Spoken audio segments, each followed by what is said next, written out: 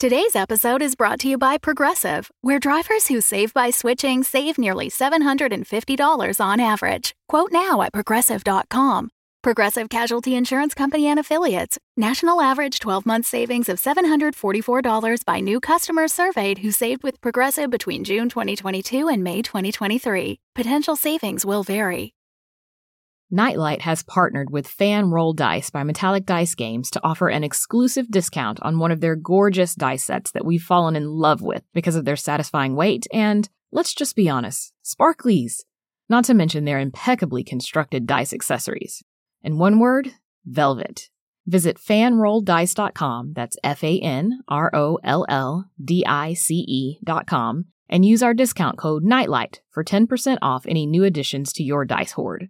A portion of your purchase will come back to us and help support our shows. So go to fanrolldice.com with the discount code NIGHTLIGHT to get 10% off of any additions to your dice hoard.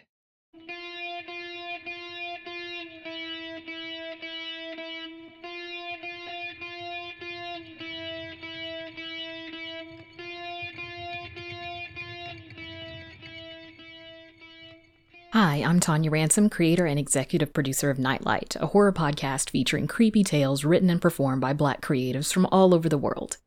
This week, we have the final half of a tale of a man who's haunted by the malevolent ghosts of his family. But before we get to evil that just won't die, I want to take a moment to say thanks to our newest patrons, Jamie and Dion, for joining the Nightlight Legion. Nightlight will be produced year-round thanks to our patrons, and now we'd love to bring you new episodes every single week. Just go to patreon.com/nightlightpod to join the Nightlight Legion and get a shout out on the podcast. And don't forget, you can also support us by sporting Nightlight branded gear. Just go to merch.nightlightpod.com to get your t-shirts, hoodies, notebooks, and more. We're also still raising money for our newest audio drama, Afflicted, until mid-July. If you haven't listened to the trailer or supported us, please head over to bit.ly/supportafflicted so we can bring you all new nightmares this Halloween. We can't do it without you, and every single dollar counts, both to help us pay marginalized people a fair wage and to help convince folks who are on the fence about contributing that they can trust in us to scare them. Head on over to bit.ly/supportafflicted now to help us bring this new Black and queer-led horror show to your ears. And make sure you listen until the very end for a preview of another queer-led podcast, Someone Dies in This Elevator. Now sit back, turn out the lights, and enjoy Wet Pain, Part 2, written by Terence Taylor and narrated by Matt Peters. I woke with my worst hangover since high school. There'd been some major epiphany the night before, but the details escaped me, scraped away with the rest of my memories of the night by pain. I cleaned up as well as I could, put dishes and glasses in the sink before I made coffee. There were scribbles on a pad on the desk, a map or diagram like a family tree with roots in Jerusalem, ending in New Orleans.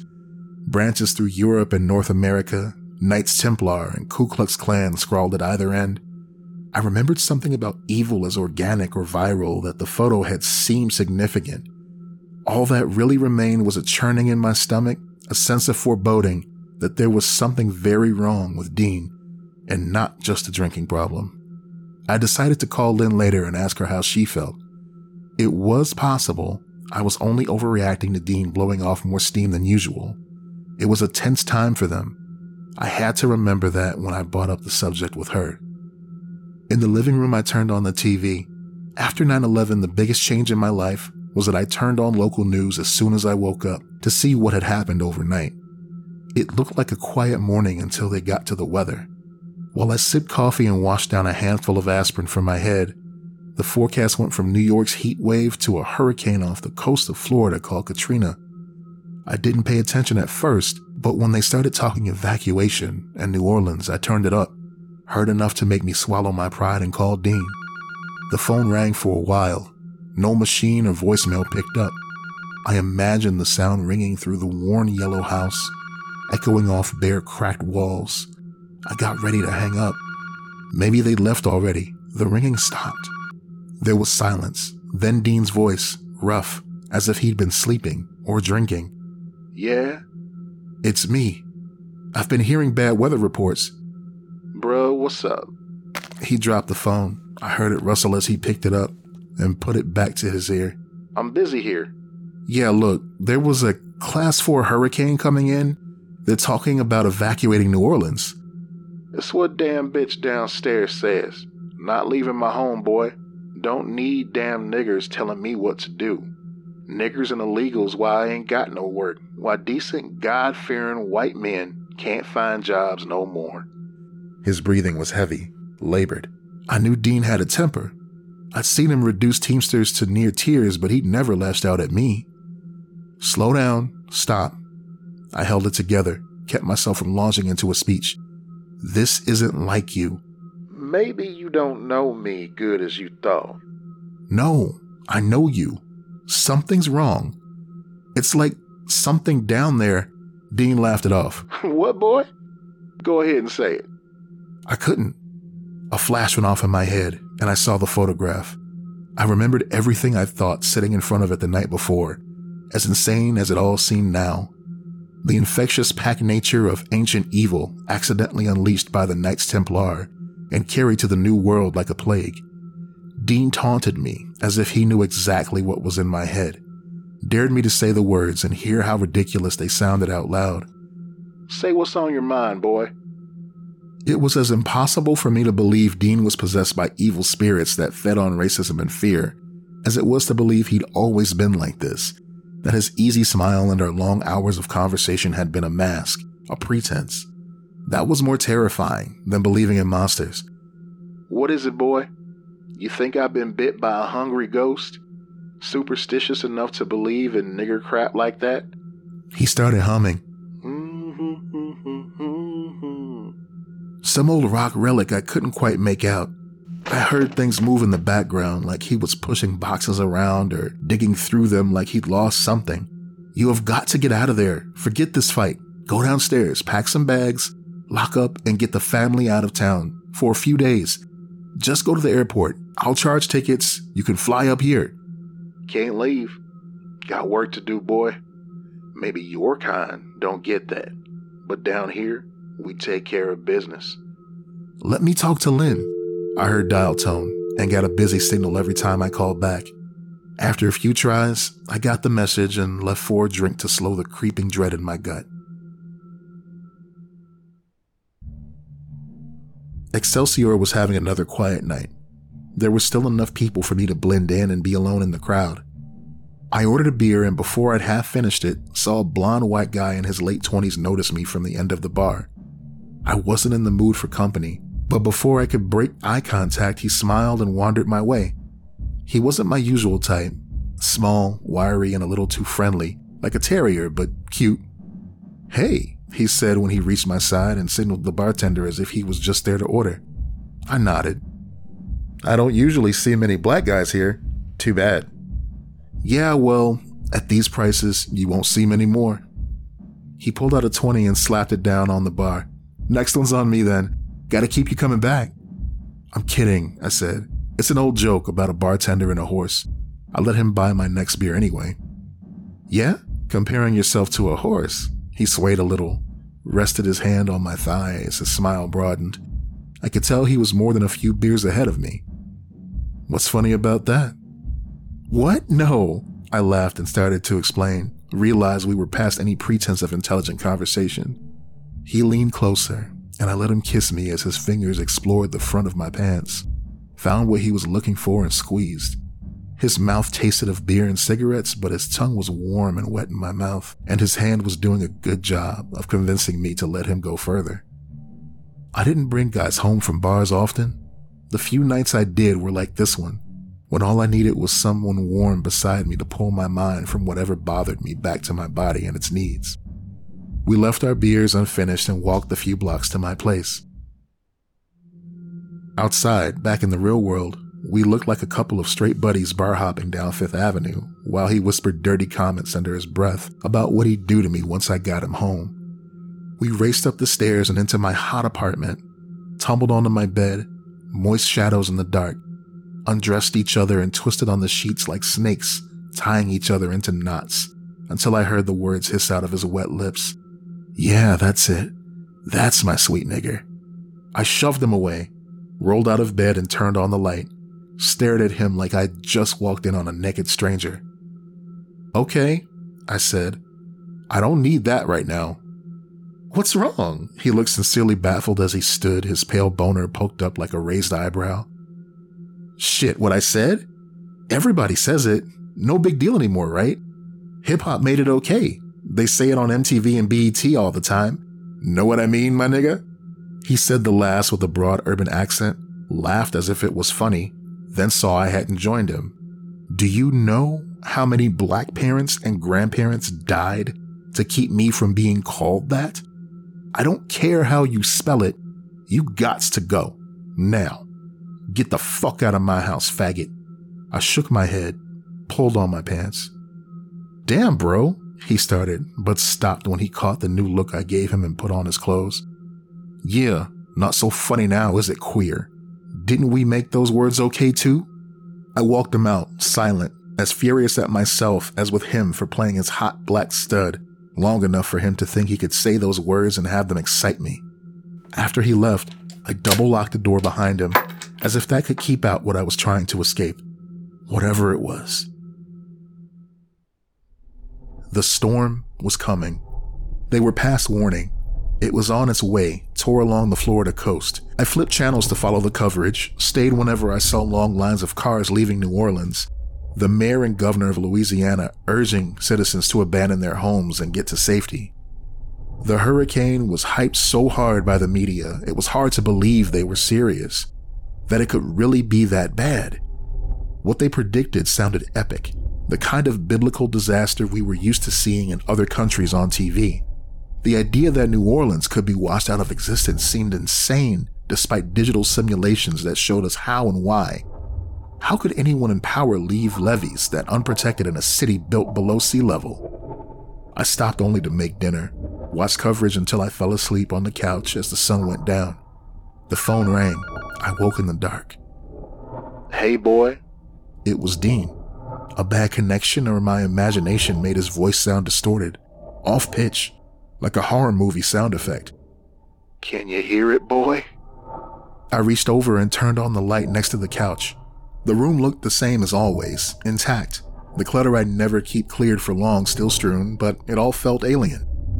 There was an odd air of exploration, like I was in a new world where anything could happen, finding my footing for the first time.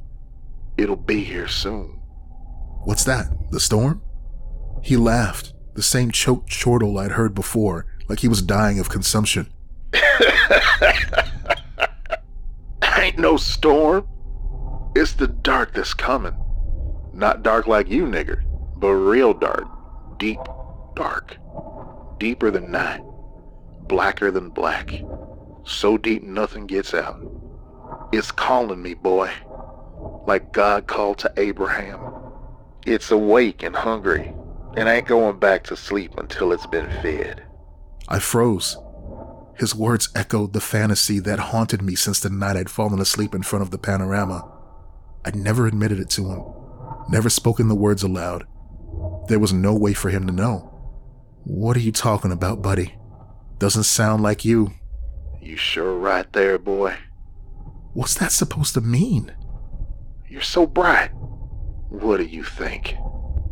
I looked up at the sepia-toned Klansmen over my desk. Some looked directly into the camera like they could see me. Made me half afraid Dean could see what they saw, that they were all connected across time and space. Cut it out. Why? Not so sure there's not something out there that can push people past the limit, put icing on the cake, turn a simple mugging into vicious murder, date rape into a week-long torture session? Not so sure you're always in control. His voice was soft, seductive. An old-time movie country lawyer selling his case to the jury. Daniel Webster defending the devil for a change. You're talking crazy. I was frozen, unable, unwilling to believe what I feared the most. You want to hear crazy? Listen to this, nigger. He was on his feet, walked downstairs to the tiled kitchen wearing the headset phone. Hey, I started, but he cut me off. What? Dean laughed and coughed at the same time.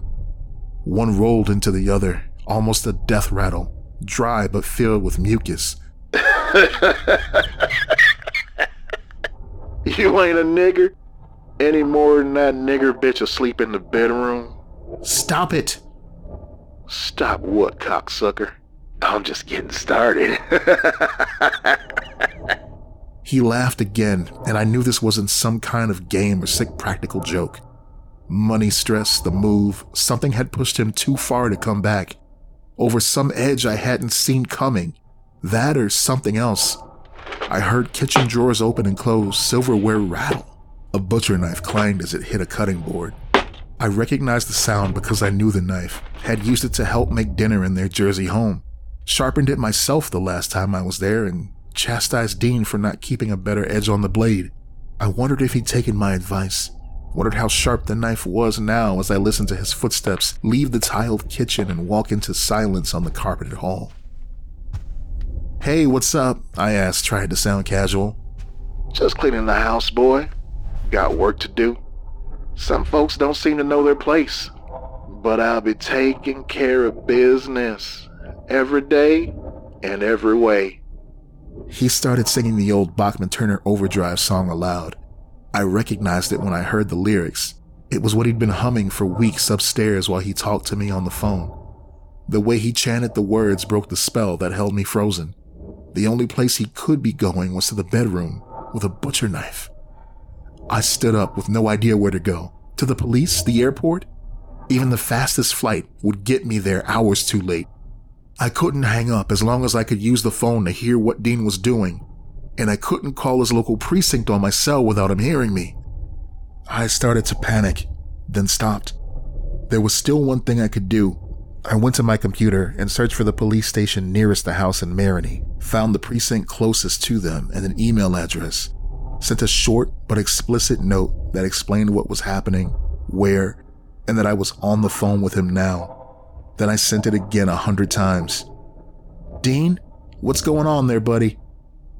"Gonna put her down, bruh. Put that black bitch down like a rabid dog and take care of her little black bastards. Then we're coming for you, boy. Every last one of you, until every nigger knows their place." He kept humming the song, moved to the back of the house, a step at a time, with a little laugh every now and then. To be sure the police got my message, I found their fax number and computer faxed 50 copies of the note in large type so someone would be sure to notice it pouring out of the machine. For once I was glad to be a geek. "Listen to me, Dean." "Shh, bitch is still asleep." In my earpiece, I heard the bedroom door creak open. Lynn's sleepy voice in the background, too slurred to make out what she said. "Hey, baby," whispered Dean. I heard Lynn gasp and try to scream. Instead, there was the sound of struggle, a punch, and I heard the breath go out of her with a dull thump.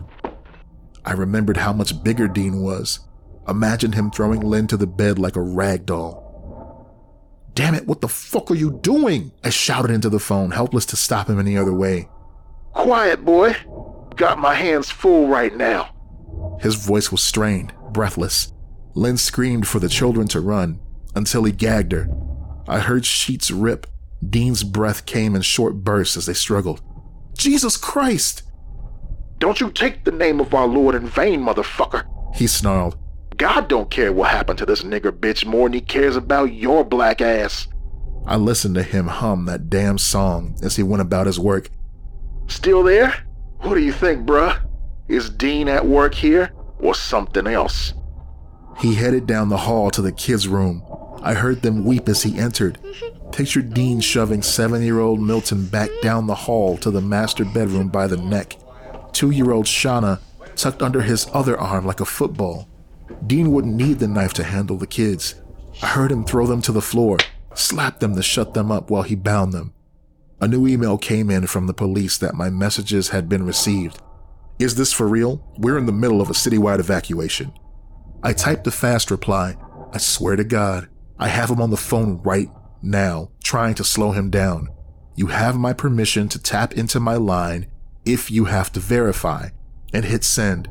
Waited until they confirmed to relax. I just had to keep him talking until they got there. I tried to keep the excitement out of my voice. "Dean, you still there?"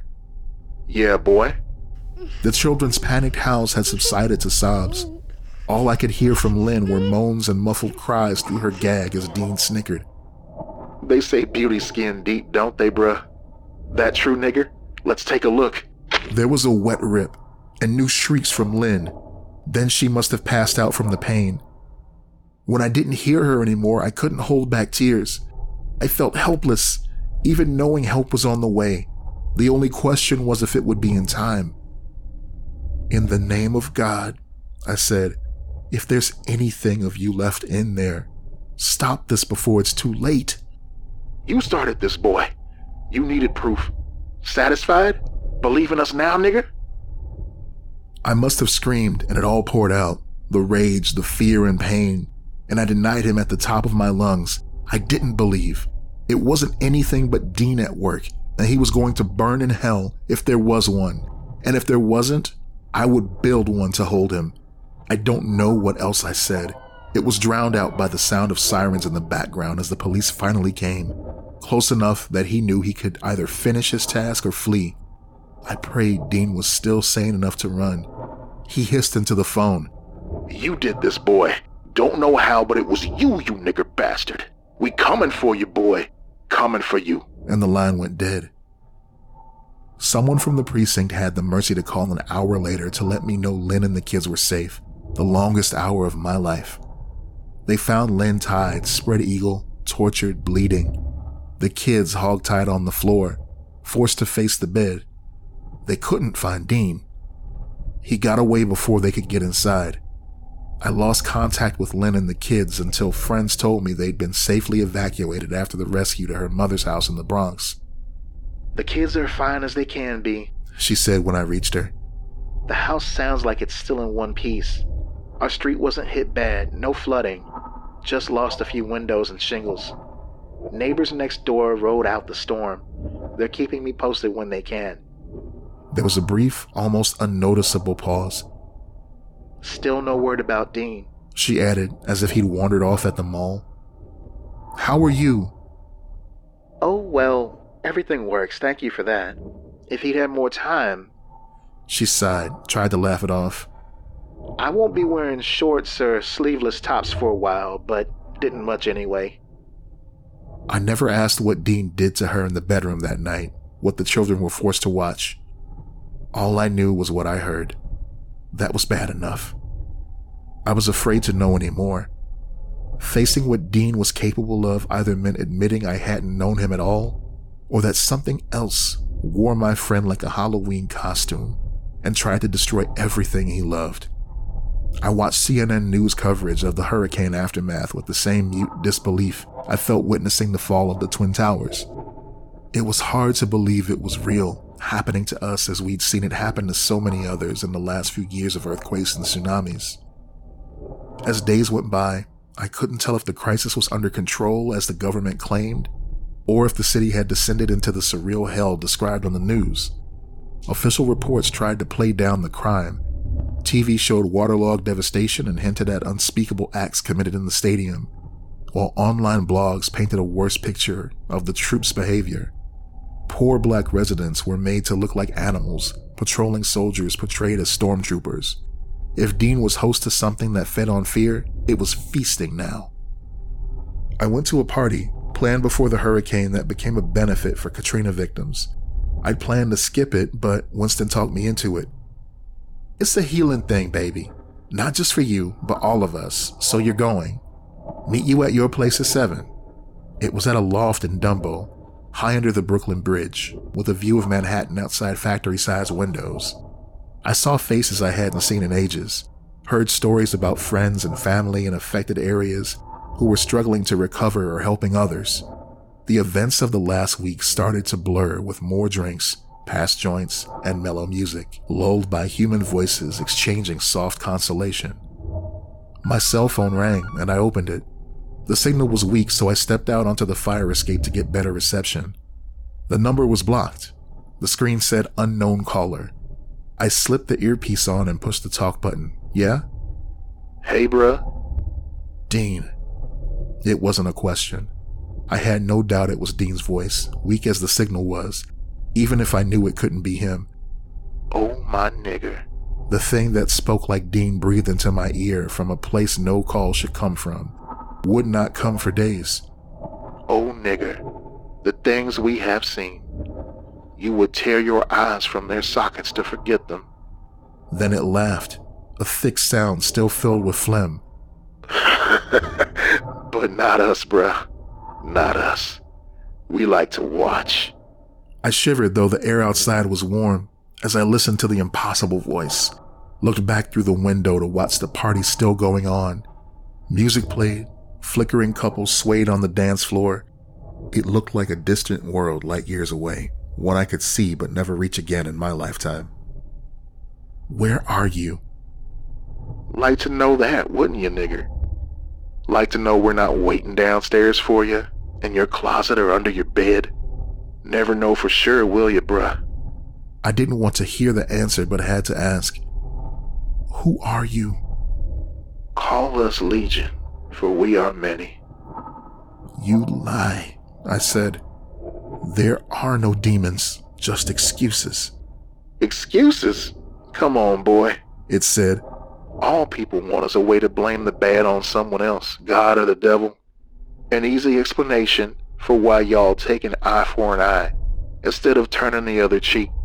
Why niggers get dragged to death behind trucks and fags tied up to freeze to death even now. So we let you tell yourselves it ain't your fault. It's ours. Don't say we never give you nothing. I could hear the sounds of female shrieks and deep male laughter in the background. It chuckled again, just like Dean. Gotta run. Got a date with an angel. The screams grew louder as the phone approached them and disconnected after one last laugh from my dead good buddy.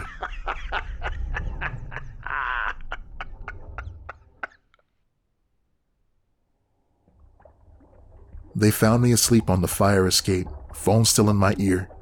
Said I told them I dreamed I was on the phone with a long-lost friend and then was in New Orleans looking for him. I said I stood on dry land under a full moon at night, looked east at a flooded road ahead, water as far as the eye could see. The flood whispered to me like sirens of old. I felt a pull, looked down and saw water rise over my feet and up my shins before I could back out. Hushed voices rose with the waters as they covered my waist, my shoulders and head. Fully submerged, I could hear them clearly as I watched my last breath bubble up out of my mouth to the surface, now yards away. My ears filled with an infernal chorus of Dixie as I struggled to ascend. I looked down and saw the singers drift up from the depths in tattered Confederate gray, white hooded robes, sheriff uniforms, army fatigues, anonymous black suits, faceless men bound only by hate and fear. They sang as one, swung swords, sticks, billy clubs, pistols, rifles from muskets to AK-47s, in rhythm to the steady beat of an unseen drum, like the inhuman sound of a giant heart. Dean rose to the head of the hellish choir, a noose in one hand. His other gripped my ankle and pulled me back down as I fought my way up towards the light. They found Dean a few weeks later. What was left was between a dumpster and the side of a truck someone had loaded with the last of their worldly goods or loot, too late to get out of town. Dean's death went unnoticed in the torrent of news from Katrina, the far greater losses and atrocities. It was a small story worthy of note to only a few, but it was our story, and we took it hard. Life quieted down after that. Dean's recovery led to our own. I went to New Orleans a few months after the waters receded to help Lynn sell the house. The city was like an invalid who'd nearly died, still unsure of its chances for full recovery. It was stronger, saner, had regained some of its old fire, but there was a haunted look behind the eyes, the look of one who'd seen how close the end could be and would never be the same again. It was the same look I saw in Lynn's eyes when she thought no one was looking. Except for missing roof tiles and broken windows, Dean's old family home was intact and, ironically, worth even more as survivors who lost homes looked for replacements. It sold for more than enough to move Lynn and the kids back north near her family. I flew back to Brooklyn where I felt at ease, if not entirely safe. It would be hard to feel safe anywhere for a long time. When I got home, I took down the panorama of the Klan. I was tempted to burn it, but that would mean I believed it was part of something supernatural, that it held contaminating magic of its own that could somehow influence others or even me. I was too civilized for that. Then I remembered what Dean had said. It doesn't matter whether you believe in ghosts, if they believe in you. The rational part of me wrapped the photograph and donated it to the Museum of Intolerance in Dean's name. No one could tell me if Dean was dead or alive the night of the party. Water and weather conditions made it impossible. He was dead, case closed. They told Lynn she was lucky to get a body, much less an autopsy. She was still in shock over losing him, too distraught to remember or discuss changes in Dean before the end. I was left to find my own answers. There were none. I don't know what's harder to live with. That Dean went off the deep end and fell back on the only solid ground he could find, or that he confessed to being consumed by an ancient hunger. I'll never know which was true, whether he needed a shrink or an exorcist, and I'm not sure I want to know. I once saw a sign on a pillar in a New York City subway station, "Wet Pain," written in bright red block letters on glossy white cardstock. Back then, I thought it was a joke or mistake, meant to read wet paint, but I could be wrong. As much as I don't want to believe it, maybe sometimes signs say exactly what they mean.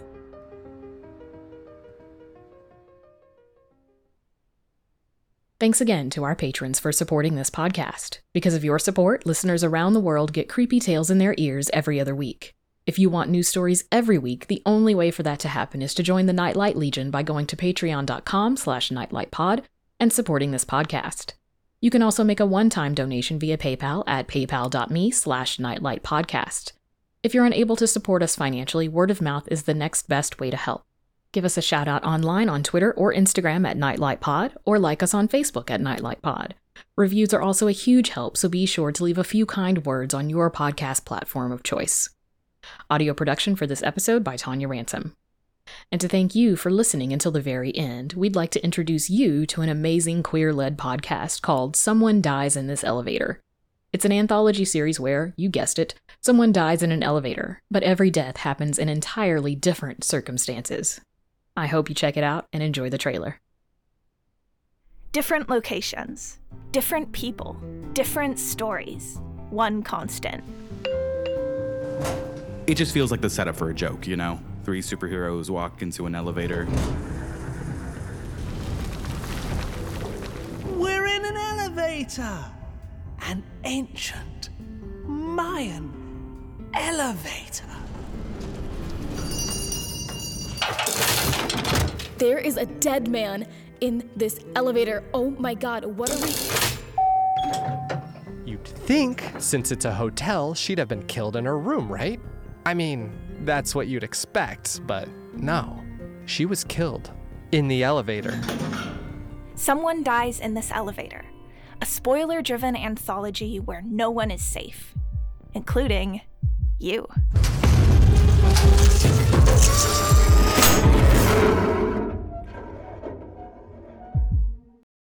The Fable and Folly Network, where fiction producers flourish.